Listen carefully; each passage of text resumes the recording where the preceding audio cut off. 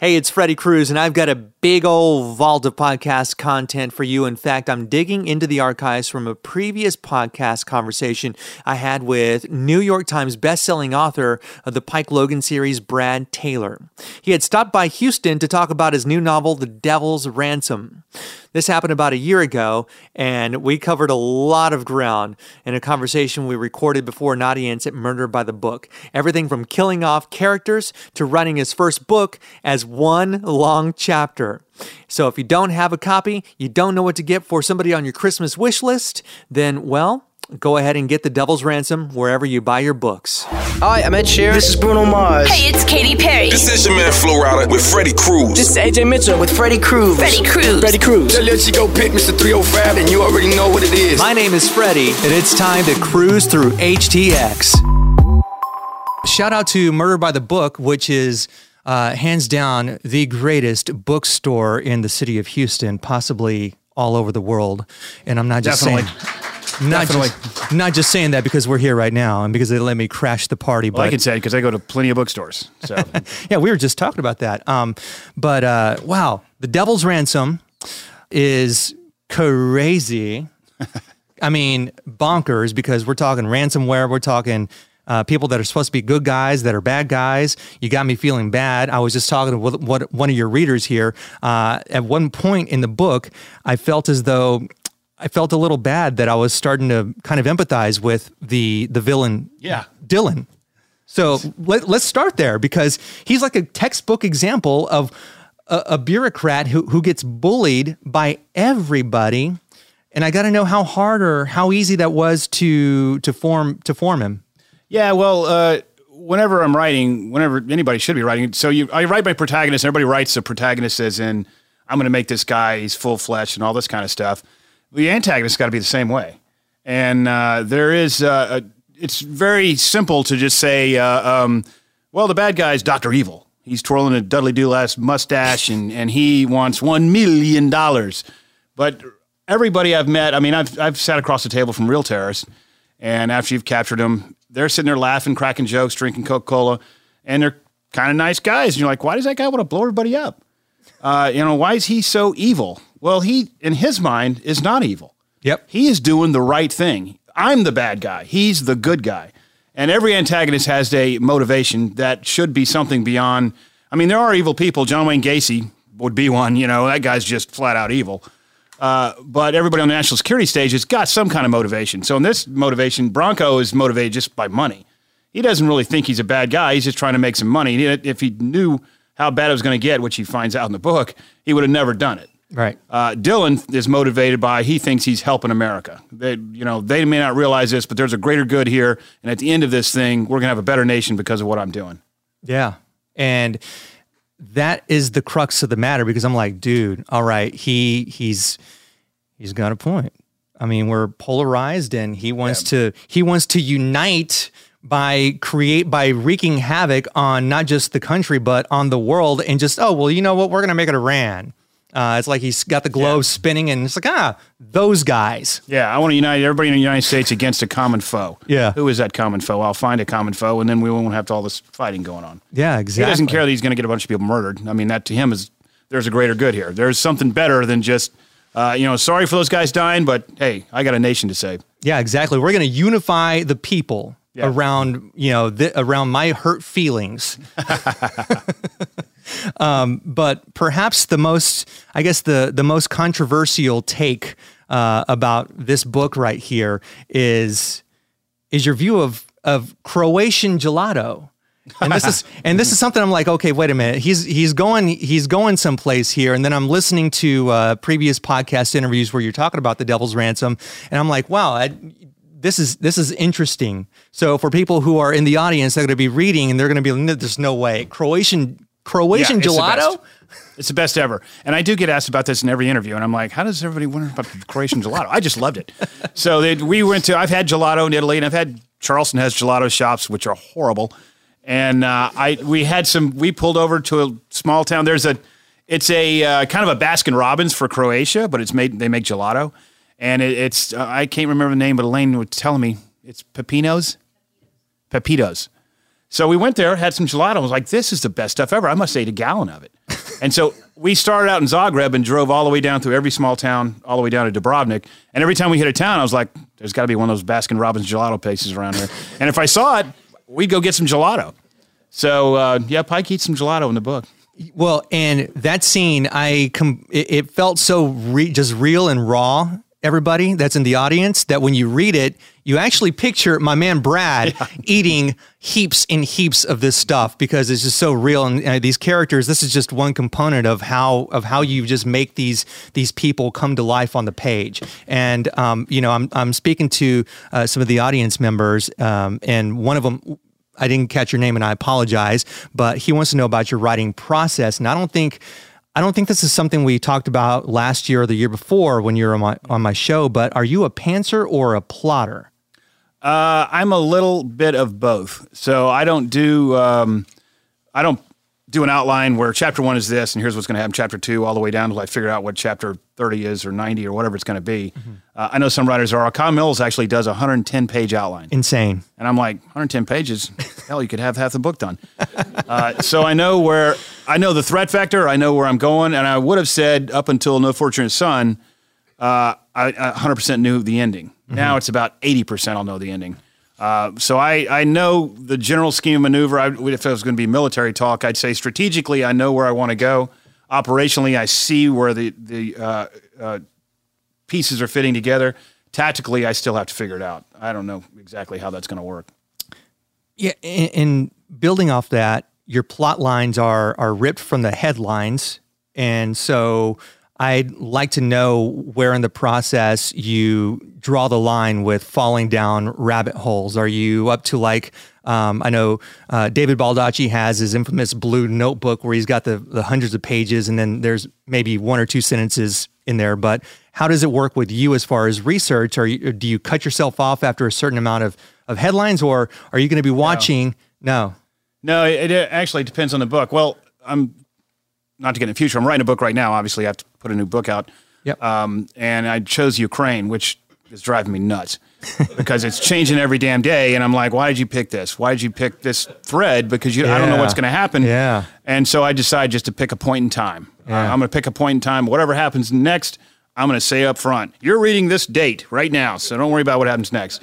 When I did the research for this, it was usually it's some kind of story that picks my interest. Something comes across that I see, like for the widow's strike, and I'm going to pat myself on the back on this one.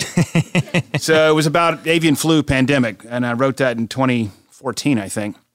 And everything I had in there was masking, social distance, and everything. I was like, wow, I could be Fauci. So and I was just guessing because we hadn't had a pandemic in forever. But that story was that avian flu is very deadly flu. I mean, coronavirus has got 1%. Avian flu's 40% will get killed. So on the one hand, it's a very bad disease. On the other hand, it's not airborne. So it's really hard to get. Unless you're cutting up a chicken that's got avian flu, you probably won't get it. Yeah. Well, these guys went, which we now know is gain of function. They made it airborne so they could develop a vaccine for it. And then they were going to put it out they were going to publish it in the journal Nature or something. And we have a biomedical organization in America that said, no, you can't do that. You're basically producing a terrorist weapon. Anybody can get that information, weaponize avian flu and cause a pandemic. We're not going to let you do that. And I saw that story and I was like, that's a book. I can write that. So for this one, I was reading a story. There's a company in Israel called NRO. I don't know if anybody's heard of it. They make a malware program called Pegasus. And Pegasus is an infiltration malware for Android phones, iPhones, anything like that. You can get inside the phone, and it turns it into a surveillance device. So they can hear all your calls. They can see who you're texting. They can see every web page you go to. They can geolocate you. They can turn on the camera. They can turn on the microphone. It just basically completely compromises your phone. And they said, we're only going to sell this to nation states who are good guys. And so that's how they're going to do this. And they had all these blanket protocols of how they're going to sell it.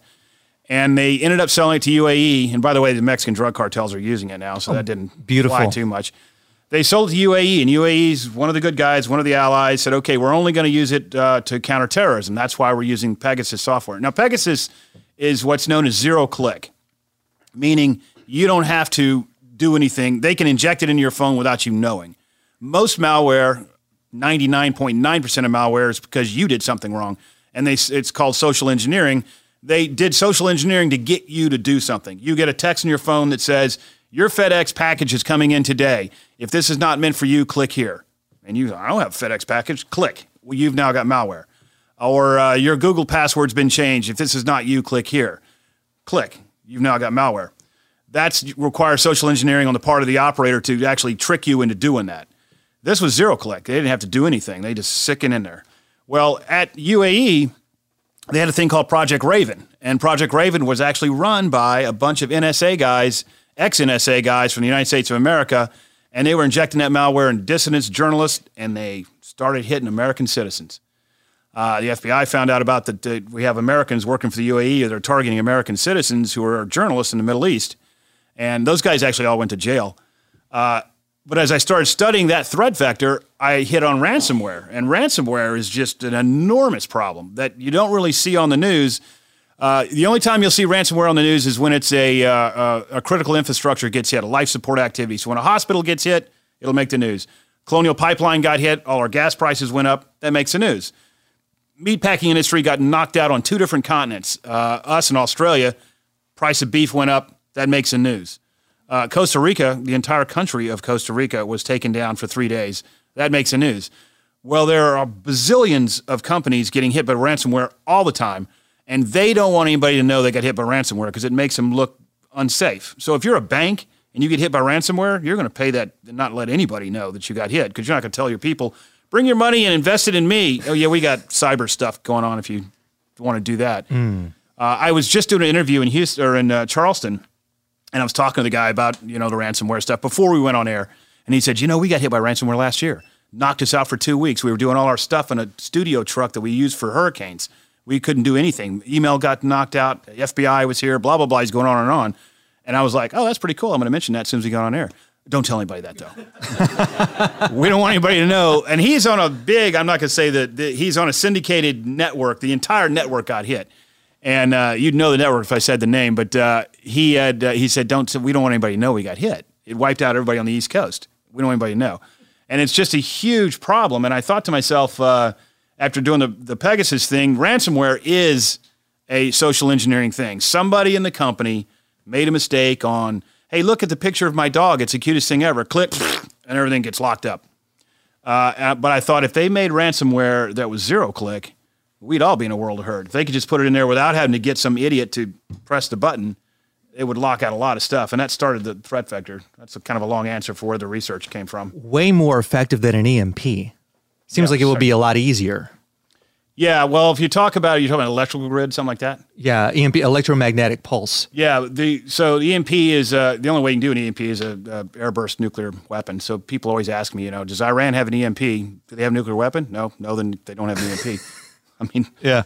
So and our electrical grid actually is pretty. Ransomware can hit our grid. There's a good news story and a bad news story about our electrical grid. The good news story is it's such a hodgepodge. We didn't set out to build an electrical grid. It just started building it on itself. There's an exchange in the west, exchange in the east. Texas has its own exchange. They all cross over and connect to each other, but everybody's got their own systems in place. So you could take out a good portion of, say Houston, but you're not going to wipe out our entire electrical grid.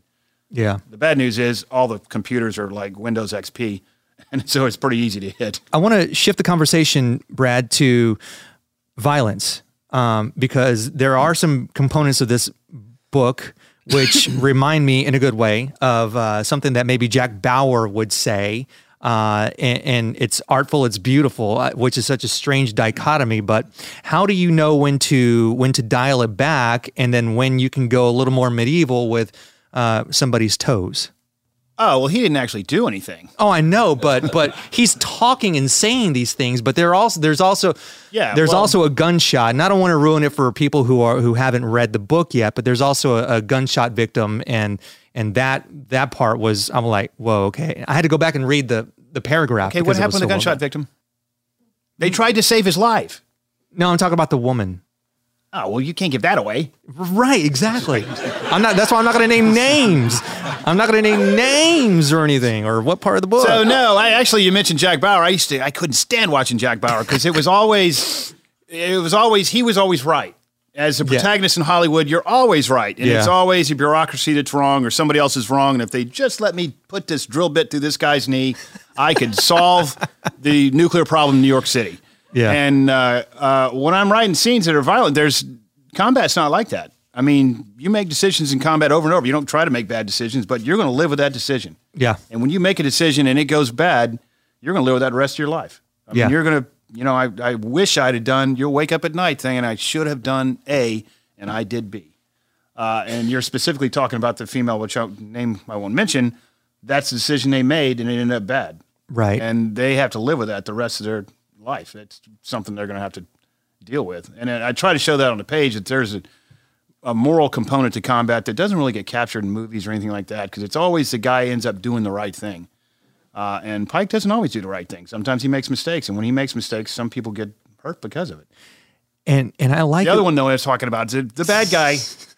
He made a mistake in not looking at his six, and they get hit, and the guy he's wanting to interrogate gets killed. Yeah, they tried to save his life though. They sucking chest wound, did all the stuff on him, and that was great. It was gory, but it was just really, really good. I mean, I just had to know when is too much. I mean, is this something that you go through with your editor, with your team, or other people who are not your editors? Well, yeah. I mean, I write what I want to write. Right. And if I really think it needs to stand in there, I'll fight for it. These scenes didn't really hit it. I will say In a Daze, my last book, I opened that thing up with a serial killer killing a female. And it was gory Stephen King whacking. I'm trying to say this guy here's what he's doing. He's tortured and he's killing this person. And my editor said, you're not opening the book by killing a female. That's just not going to happen. Not going to happen. And I said, yes, it has to happen. It has to happen. And the very next chapter, a guy gets killed in a paragliding assassination attempt. He goes, you're killing another guy in the next chapter. Just open with that. We went back and forth, and I lost. And he said, so I had to do it by flashbacks. But that scene, I kept that chapter. I'm like, I'm just going to put this out in the world. Here's how it should have started. Scale of 1 to 10, how hard was it for you to go back and change everything? To where they're flashbacks instead of... it wasn't that hard because what had happened was I'd written like 5 chapters and just said, here's where I'm going. He'd already had the framework. Okay. I said, take a look at this. And he was like, no, you're not doing that. And so I had not gotten to the flashback scenes yet. And I was like, all right, I can do it in flashbacks. Continuing with the writing process, and you and I spoke about this last year, I am a fan of the alternating third person and first person chapters. And for those who are not familiar with this and how you got into writing this way, can you talk a little bit about that? Yeah, actually it was quite painful. So when I wrote my first book, I didn't have any writing instruction, so I just whacked a book out. I didn't know how to do chapters, so it was just one long chapter. Entire book. It just went on forever. And I turned it into an editor or to an agent who rejected it and said, would you be willing to work with a freelance editor? And I said, sure. And so the agent put me in contact with a freelance editor from England who charges an enormous amount of money per page to do your book, which I couldn't afford. I was in the Army. And her father was in the Army. And so she found out I was in the Army, and she took a liking to me. He served in Sudan and Yemen and everywhere else. And she said, I'll tell you what, I'll do this for 1% of your contract when it sells. Oh. And I was like, 1% is zero. So, hashtag math. And so she would make me do these exercises, which Elaine I'd come home. I didn't even have an email address at the time because I was still in a classified unit. And so the emails went to my wife's email address. And I'd walk in the door and I'd see Elaine I'd say, what? Carolyn emailed. Don't go crazy. And she would just rip apart my stuff, just tear it apart. And so she would make me do these exercises, which I was like, what am I, in high school? And she said, I want to know Pike's entire bio. And she sent the email. She said, I want it in the next 15 minutes. If you can't do it in 15 minutes, then you haven't thought through the problem set. Ooh. And so I was like, okay. And who's seen the movie The Jerk? So I opened it up just like that. I was born a poor black child. And it was all in first person. And it was just completely sarcastic and just absolutely brutal back. And I sent it to her, and she said, that's some of the best writing you've done.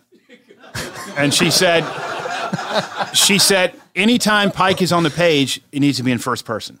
Now, that was an entire rewrite. The entire book was in third person to begin with. Yeah. So then I had to go back from the very beginning, and anytime Pike was on the page, and she was right, because I was like, I can get a lot more out of Pike in first person than I can in third person. And I get a lot more out when Jennifer's in third person with Pike wondering what she's doing, so it's not omniscient.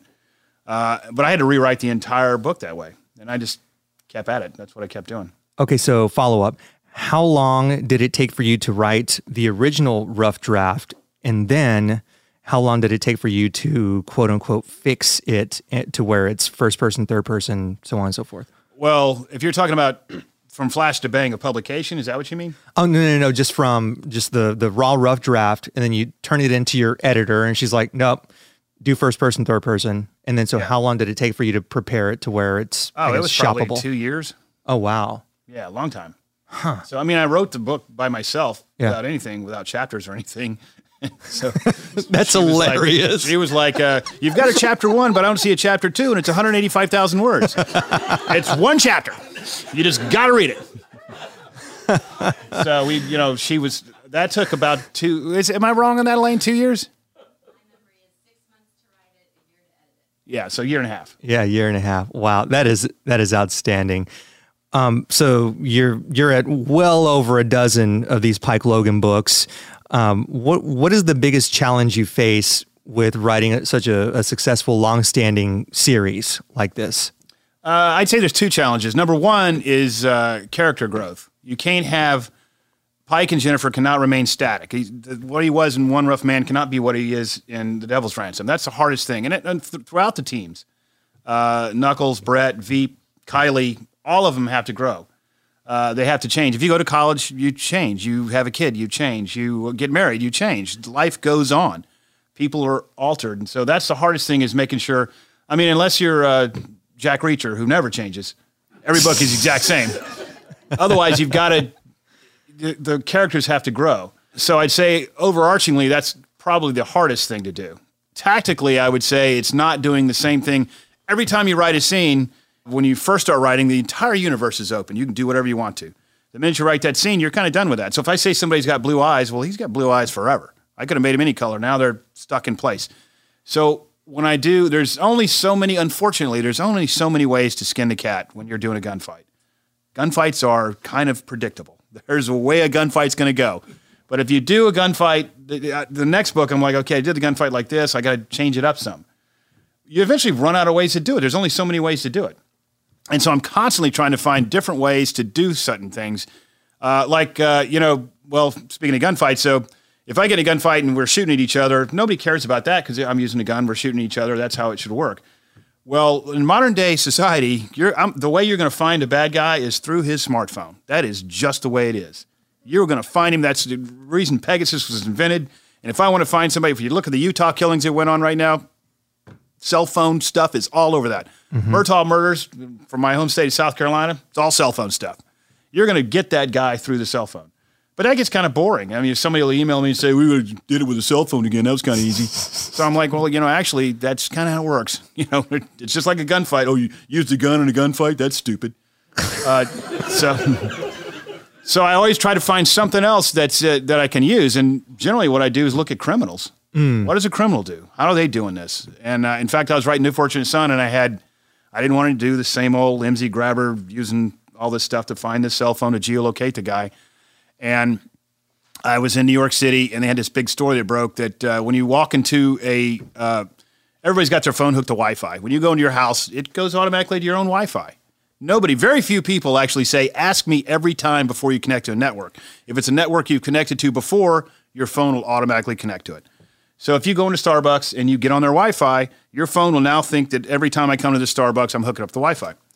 Well, these criminals hovered a drone. There was a Starbucks in Manhattan, and the first street intersection where everybody came out and had to wait for the light to change, they hovered a drone above the crowd of 30 people. Out of that 30 people, 10 of them had been in that Starbucks. And they spoofed the router inside the Starbucks. So everybody's phone that was sitting there on the street waiting on the light to change, the phone said, oh, I'm back in Starbucks. Hook up. And they hooked up to the drone, and the drone drained all their personal information and stole their credit cards and everything else. And so I was like, okay, I can use that. That's how I'll find that phone. run this drone around. I had to set up, how the Wi-Fi worked and all that, but it was better than doing the same old stuff. Goodness gracious. I mean, it's like real life provides endless material. Yeah. Actually, so from that standpoint, you'll never run out of, I guess, fresh ideas. Well, I had it. So there's all kind of ways you can figure out what a floor plan is. And I had a Roomba in my house. You turn the Roomba on. First time it runs around the house, it takes 8 hours to figure out where your furniture is. Second time it's 6 hours. Third time it's 4 hours. Till it's running around the house for an hour and a half because it knows where the furniture is. Well, it sends that furniture data to the cloud, which is basically the floor plan of a house. Oh, gosh. So they were going to crack this house, and I had my own Roomba, which I bashed with a hammer. It's like, you're not telling anything. But I was like, that's how I'm going to get this floor plan. So the cyber guys, network engineers at the task force, my own task force, cracked the Wi-Fi password, hit the Roomba, figured out the floor plan, and then Pike hits a house using a floor plan from a Roomba. But that's a real thing. It's in there. I'm never buying a Roomba. Or an Alexa. I can go off on that one, too. Oh, yeah. We don't have one of those at home. I begrudgingly get the software updates because I'm worried that something is going to happen. I don't know why. I'm just paranoid like that. I know about the Utah database. I'm just scared.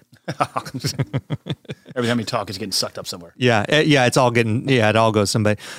But let's wrap up before we do audience Q&A with a bit of a lightning round. Who dies first in a zombie apocalypse? Pike, Knuckles, or Jennifer? None of them. Okay. Are you kidding me? You shoot a zombie in the head, right? That's how you get rid of a zombie. They can all shoot pretty well. Okay, true story. All right. I didn't flesh that one out well enough. Okay. All right. They're zombies. Touche. If Pike could serve under any 19th century president, not Abe, who would it be? Are you kidding me? It can't be Abe. 19th century? 19th century. Ulysses S. Grant. Good deal. Is he 19th century? Yes, he is. I was going to guess Franklin Pierce or Millard Fillmore, but I was wrong. If Pike Logan were to give a TEDx talk, what would be the subject? These are the kind of questions I get asked the other day. It's like, I always ask these people this question before they leave my interview. What would you tell yourself as a teenager? I'm like, really? You could have told me you were going to ask me this question beforehand. So the first thing I came up with was, don't steal the car. Tell your teenage self not to take that car. I wanted to answer, I'm an oak tree. Oh, I thought you were asking me what kind of tree I'd be. Talking about, if you did a TED Talk, you talk about nascent threats to the United States that we don't really see, that are all over the place, because there's a lot of them, and they don't make the news. I believe it, unfortunately. Who is most likely to turn on Pike, Knuckles, or Jennifer? To turn on Pike? What kind of questions are these? They're not... You mean they're moles from Russia or something? Yeah, who knows? Neither one of them. Okay, all right. Well, if you read The Devil's Ransom, I guess it would be Knuckles. Because he, in fact, turns on Pike for a little bit. Oh, yeah. 200 years into the future, this one will be easier. 200 years into the future, somebody stumbles across your body of work, but they can only read one book. Which one is it? I hate this question. That's like saying, you've got 5 kids, I'm going to kill 4. Which one do you want to save? I wasn't going to ask you what your favorite book is of the series, though. That's basically what you're asking. I would say that if you had to only read one, it would encapsulate both the trauma Pike went through in One Rough Man all the way up to what he is now, all the way into the character development I was talking about. It would probably be No Fortunate Son. Audience Q&A. Anybody have a question that would be willing to come up to the mic? I set up a mic right here in front of the table. Oh, well, they're never going to do that. So that I could put you, not just put you on the spot, but put you on the podcast. If anybody has ever been on the radio or on a podcast that would like to do it, or you can just stand up and ask your question. It doesn't matter, but you've got the option of being on Freddie's Huge Ask podcast. Any audience questions? Anybody? There's Go ahead. You're going to come up? Oh, yes. My name is George, and I was the one you talked to earlier about his writing practices. How much, do you have a writing quota of how much you try to produce every day? No, actually, that's almost a setup question. I try to do that because you Google, how do I be a writer? Mm-hmm. And you learn I'm supposed to do 1,000 words a day, 1,500 words a day. And I found that if I did that before I was ready to actually put it on the page, mm-hmm. I would end up deleting it all. So now I'll go 5 days without writing anything and then go through bursts of frantically writing because it's in my head. I think that people, when they say, how often do you write? Where's your writing desk? What music do you listen to when you're writing? That kind of thing. Yeah. I'm always writing. What they really mean is when do you type? Because I only type when I'm done writing in my head. I'm writing when I'm working out. I'm writing when I'm walking with the dog. I'm writing when I'm in the shower. I'm writing when I'm driving the car. And then when it coalesces in my head, then I will sit down and type and put it on the page. But for me, typing is not writing. And I'll do that anywhere. I don't have a writing desk. I'll do it in bars, on airplanes, in gymnastics meets, at volleyball tournaments. I'll get on my bike and ride to the beach or the waterfront park where and write or actually type. But I don't have a set schedule. And my record is 8,000 words a day for 4 days. That's pretty good. Kind of impressive. That is very impressive. A deadline will do that. Deadlines do that. I hear you. I'm a journalist. I know. How much coffee? Do you drink coffee? I was actually on a security contract. I was in the barracks. I worked all day and then typed all night. Oh, geez. Wow. Okay. Any other questions? We got this room full of people and no questions. You don't have to come up. He's scaring people, making them come up here. Scaring. Go ahead. Kent. Good to meet you. Good to meet you, Kent. I have a question about... You can talk right in the mic. I have a question about Shoshana and her sixth sense, or whatever you want to call it, about how she feels what's happening a world away. Where did that come from in your experience or writing, or that idea? When I originally came out with Shoshana, and first of all, some of the people have been to several of the book signings here, so I probably know this story, but she came out in Days of Rage, which was, it starts off the Munich Massacre in 1972. The wrestling coach of that massacre at the Olympics in 1972 in the fictional world is her grandfather. And so she has obviously a hatred of terrorism, but I was going to whack her. She was a one book thing. So I'm going to she served a purpose in Days of Rage, and I was going to kill her at the end of it. And I wanted to make something that was a mirror image of Pike, but in a twisted way. So I went through the whole thing, and Pike is kind of meat and potatoes. And so I said, okay, she's going to have some kind of skill set that she doesn't even understand. She can see something that she doesn't even know what it is. She kind of sees colors. She doesn't even know why she's seeing it. She just knows that when she does, something bad's going on. And at the end of that book, I liked her too much. I was just like, okay, I'm not going to kill her. I'll let her finish the book off. She actually ends the book, and she rides off in the sunset. And then 2 books later, she's not in every book. 2 books later, I was in Jordan doing the insider thread about ISIS, and I was creating a character out of whole cloth, which is a lot of damn work. Her and Aaron took a lot of build-up to get them where they are. And then I was like, why are you building a whole new character? You put those people on a shelf. Why don't I put him in here? You've already done all the work for that. So I did, and I got all these emails. Oh, they're back. Great. It's like, well, thank God I didn't kill them. Because I was going to whack him off. But it was more of an antithesis of Pike. I actually got an email saying, oh, you picked her to be female because you're, trying to cultivate the female audience. And I'm kind of like, you really give me a lot of credit that I can sit here and juggle what the reading public wants to do. No, I was just going to write what I wanted to write. And Pike was male, so she became female. And her and Jennifer bonded right off the bat, and they have a unique relationship. But it was more of I just wanted to create something the opposite of Pike, because that's why they're always fighting. Even though they're the same, they think they're opposites. You say, oh, well, I got emails from people who loved the character, and it's like, whew, okay, good, I didn't kill her. Is there somebody that you killed off that that somebody reached out and was like, how dare you? Oh, I still get it. So there's a guy named Decoy who I built up as a huge character. Actually, same book, Days of Rage. So he was in from All Necessary Force on. And he was a great character. And it fit in Days of Rage. I give 100% to the book I'm writing. 100%. I don't worry about the fallout for the next book. Some people say, I'm going to do this in this book, and then 5 books later, I'll do that. Mine's 100% on this book. And at that point in time, this was perfect for Jennifer's growth, for what was going to happen in the book. He had to go. And she failed to save him. He gets shot. He's dead. And I really loved that character. And then I started getting the hate mail. What are you talking about? Can't believe you did that. I actually have a person who follows me on Twitter whose handle is Lady D, meaning Lady Decoy. And she has hated me ever since. How dare you? So I did regret it, because then the next book comes along, I'm like, man, I could really use Decoy in this, because he was a great character. But I'd killed him.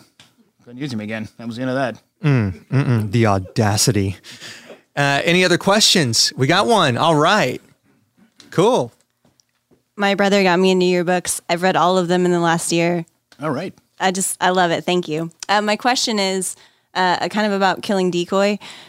She hates me. Uh-oh. No. We didn't have a security check before the signing. I apologize. I'll take the bullet. Just kidding. A few paragraphs I had to reread, like when Warren died, or Decoy died, or when Jennifer got shot. Things that I had to read, like, no, wait, did that just happen? Yeah. When you start writing the book, do you know that that's going to happen ahead of time, or is that something that happens in development? Like, did you know Decoy was going to die when you sat down? I did not. And that's kind of the strategic. I knew the strategic arc, but when I got to that fight with the Russians that were going on inside Istanbul, and Decoy's a great guy. He's already in the Widow's Strike. It was the Widow's Strike. Did we go to Thailand for the Widow's Strike, Elaine? Yes. In the Widow's Strike, Decoy does he's heroic with Jennifer doing a lot of stuff, and so they had a bond.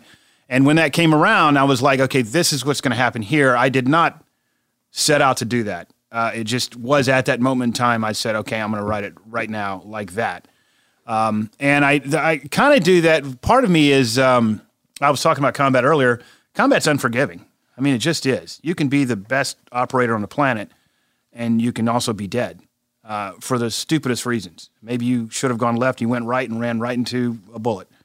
When you see somebody that's been killed in combat and you're like, that guy's invincible. How did he get killed? And why am I still alive? That guy's the best fighter ever. And so I try to show that, there's sometimes things don't go right.